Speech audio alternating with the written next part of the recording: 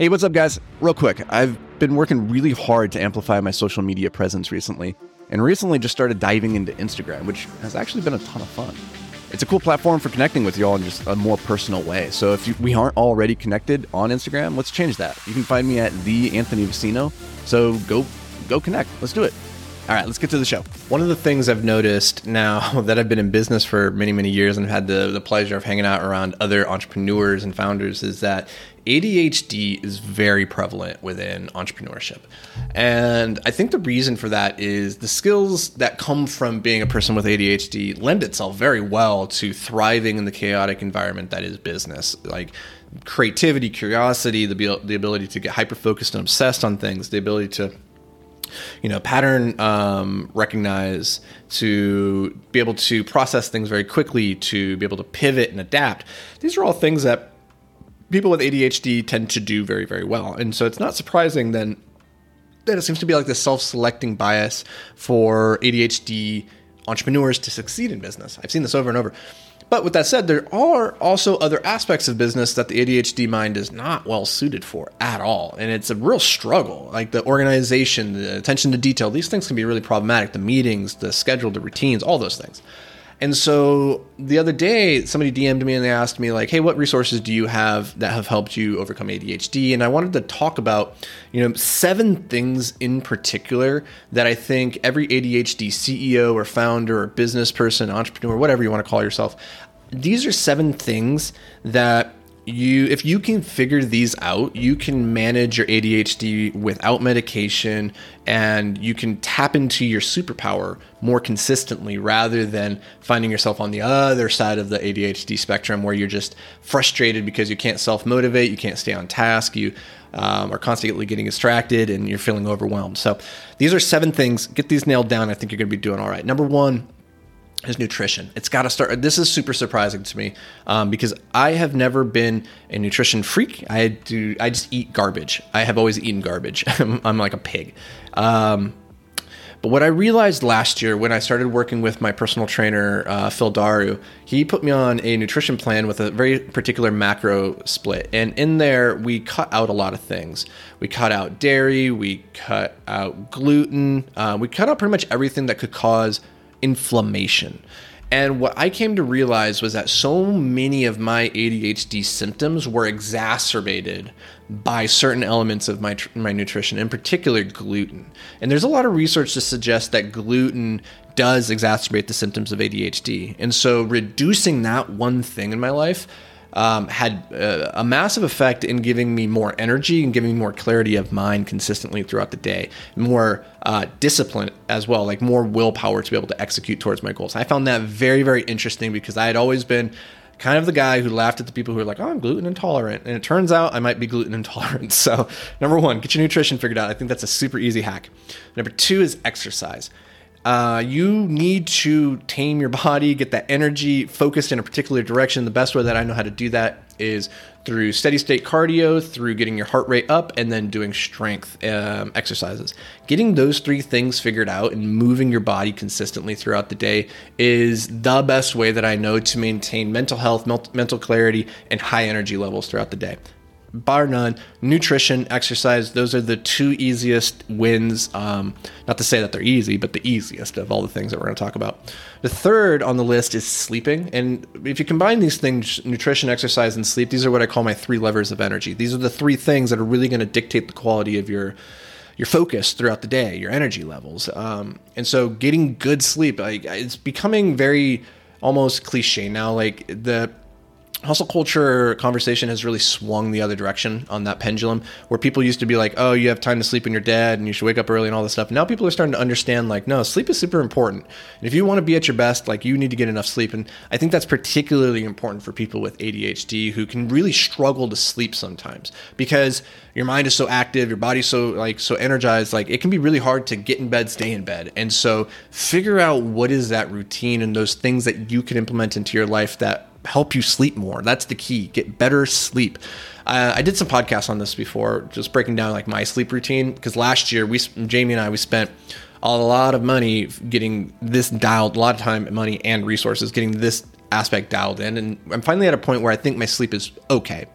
For a period, it was great. Now it's come back down. So I need to get like rededicated to it. But go listen to that podcast episode. All right. Number 4 is state management. And what I mean by state management is a lot of times the manifestations of your ADHD are born from like the emotions, the energy that you have in any particular moment. So anything that you can do to help prime your state and put you back into a better place is going to help. Now, what I mean in this instance of state management, though, is to recognize that your body is like your ability to focus, your ability to execute and do things is a result of like the chemical reactions that are happening inside your body at any given moment. And very often our emotions and our focus follow from our physiology. So there's things that we can do to manage our state that help put us into that place. And one thing in particular I'll put in front of you that's been very helpful for me is what I call poise management. Now, poise is an interesting concept where I used to teach this a lot in rock climbing when I was working with rock climbers who were competing at nationals or in the Olympics. Is that the key to performing at your best is to operate from a state of calm and directed focus. When you're competing in a sport where there's an opponent directly across from you, like in martial arts, maybe boxing or some kind of mixed martial art, it's very important that you don't show the other person that you're suffering, right? If you show them that you show that weakness, then they might take that as like the extra boost of energy that they need to find that next gear and kind of like get it over the top. So it's very, very important that you show this calm, collected poise throughout the engagement to give them nothing to latch on, to give them no hope. But when you're in an individual sport, it's kind of like, well, what's the point? Like, okay, put your try hard face on and grunt and give it all. But what I find is that your biology will follow through from that mindset that you have. If you come into it and say, this is not a big deal, I'm fine, I'm cool, calm, and collected, your body is going to respond in kind. And so state management for me is putting yourself in situations that intentionally stress your system, stress your biology, so you have the opportunity to deploy poise.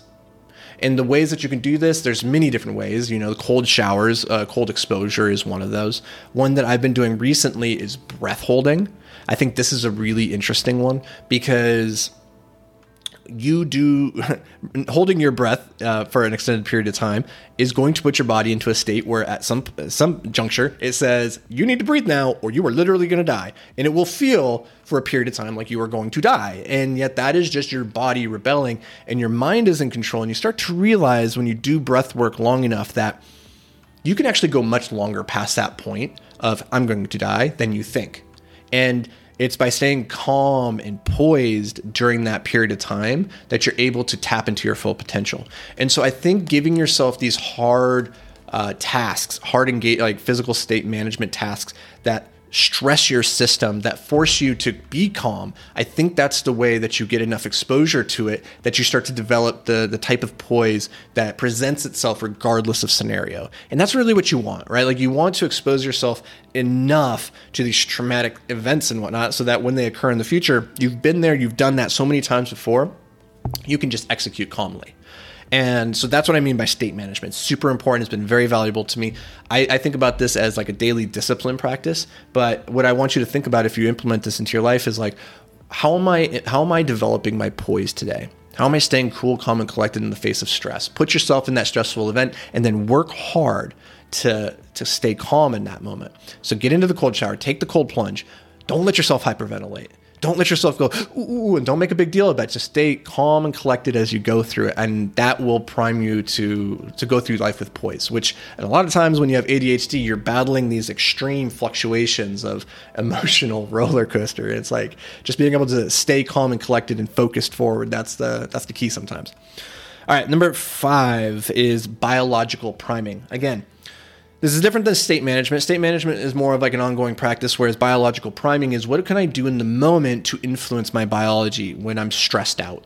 Breathing is a great example of this. When your heart is racing and you're getting out of breath, you can go through very intentional breathing routines that kind of reset. Box breathing is one of these examples where the Navy SEALs do this. You take a deep breath in, you hold it for 4 seconds, and then you take a deep breath in for 4 seconds, you hold it for 4 seconds, you exhale for 4 seconds, and then you hold that for 4 seconds. You just keep doing that routine 4 over and over and over until you get your heart rate slowing down. That's an example of biological priming. Another one is through olfactory manipulation. I use something called Boom Boom. I'm holding it right now. If you guys are watching on YouTube, you can go to Amplified Impact. You can see it's just a little tube, a little scent stick. This has cinnamon in it, which helps bring down my heart rate. So if I'm feeling overstimulated, I need to take a breath. I need to calm down. I need to bring it all down. This is what I use. When I'm feeling low energy and I need to escalate, like I'm about to go on stage and give a speech, I'll pull out some Boom Boom that has some peppermint in it, and that gets me excited. In the same way, you could have candles. You can have those going. I always like to have cedarwood and tobacco going when I'm working. It just puts me in a state that primes my biology.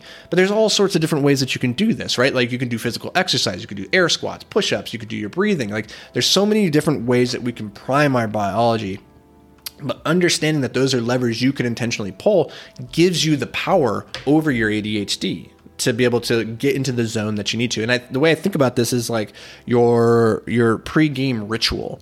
When I need to get focused and ready to do the hard work, I light my candle, I take my Boom Boom, I put my headphones on, and I go, right? Well, there's some other aspects of it too, which I've broken down in other podcasts, but it's important to have that pre-focus ritual, I find personally, for ADHD at least, to be able to set the intention and say, now I'm focusing. This is what I'm doing and how long I'm doing it.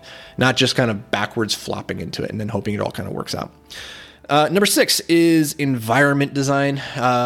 So much of focus is just the ability to resist distraction, right? And you can improve your ability to resist distractions by getting into the mental weightlifting gym every day. You can do focus exercises. You can meditate.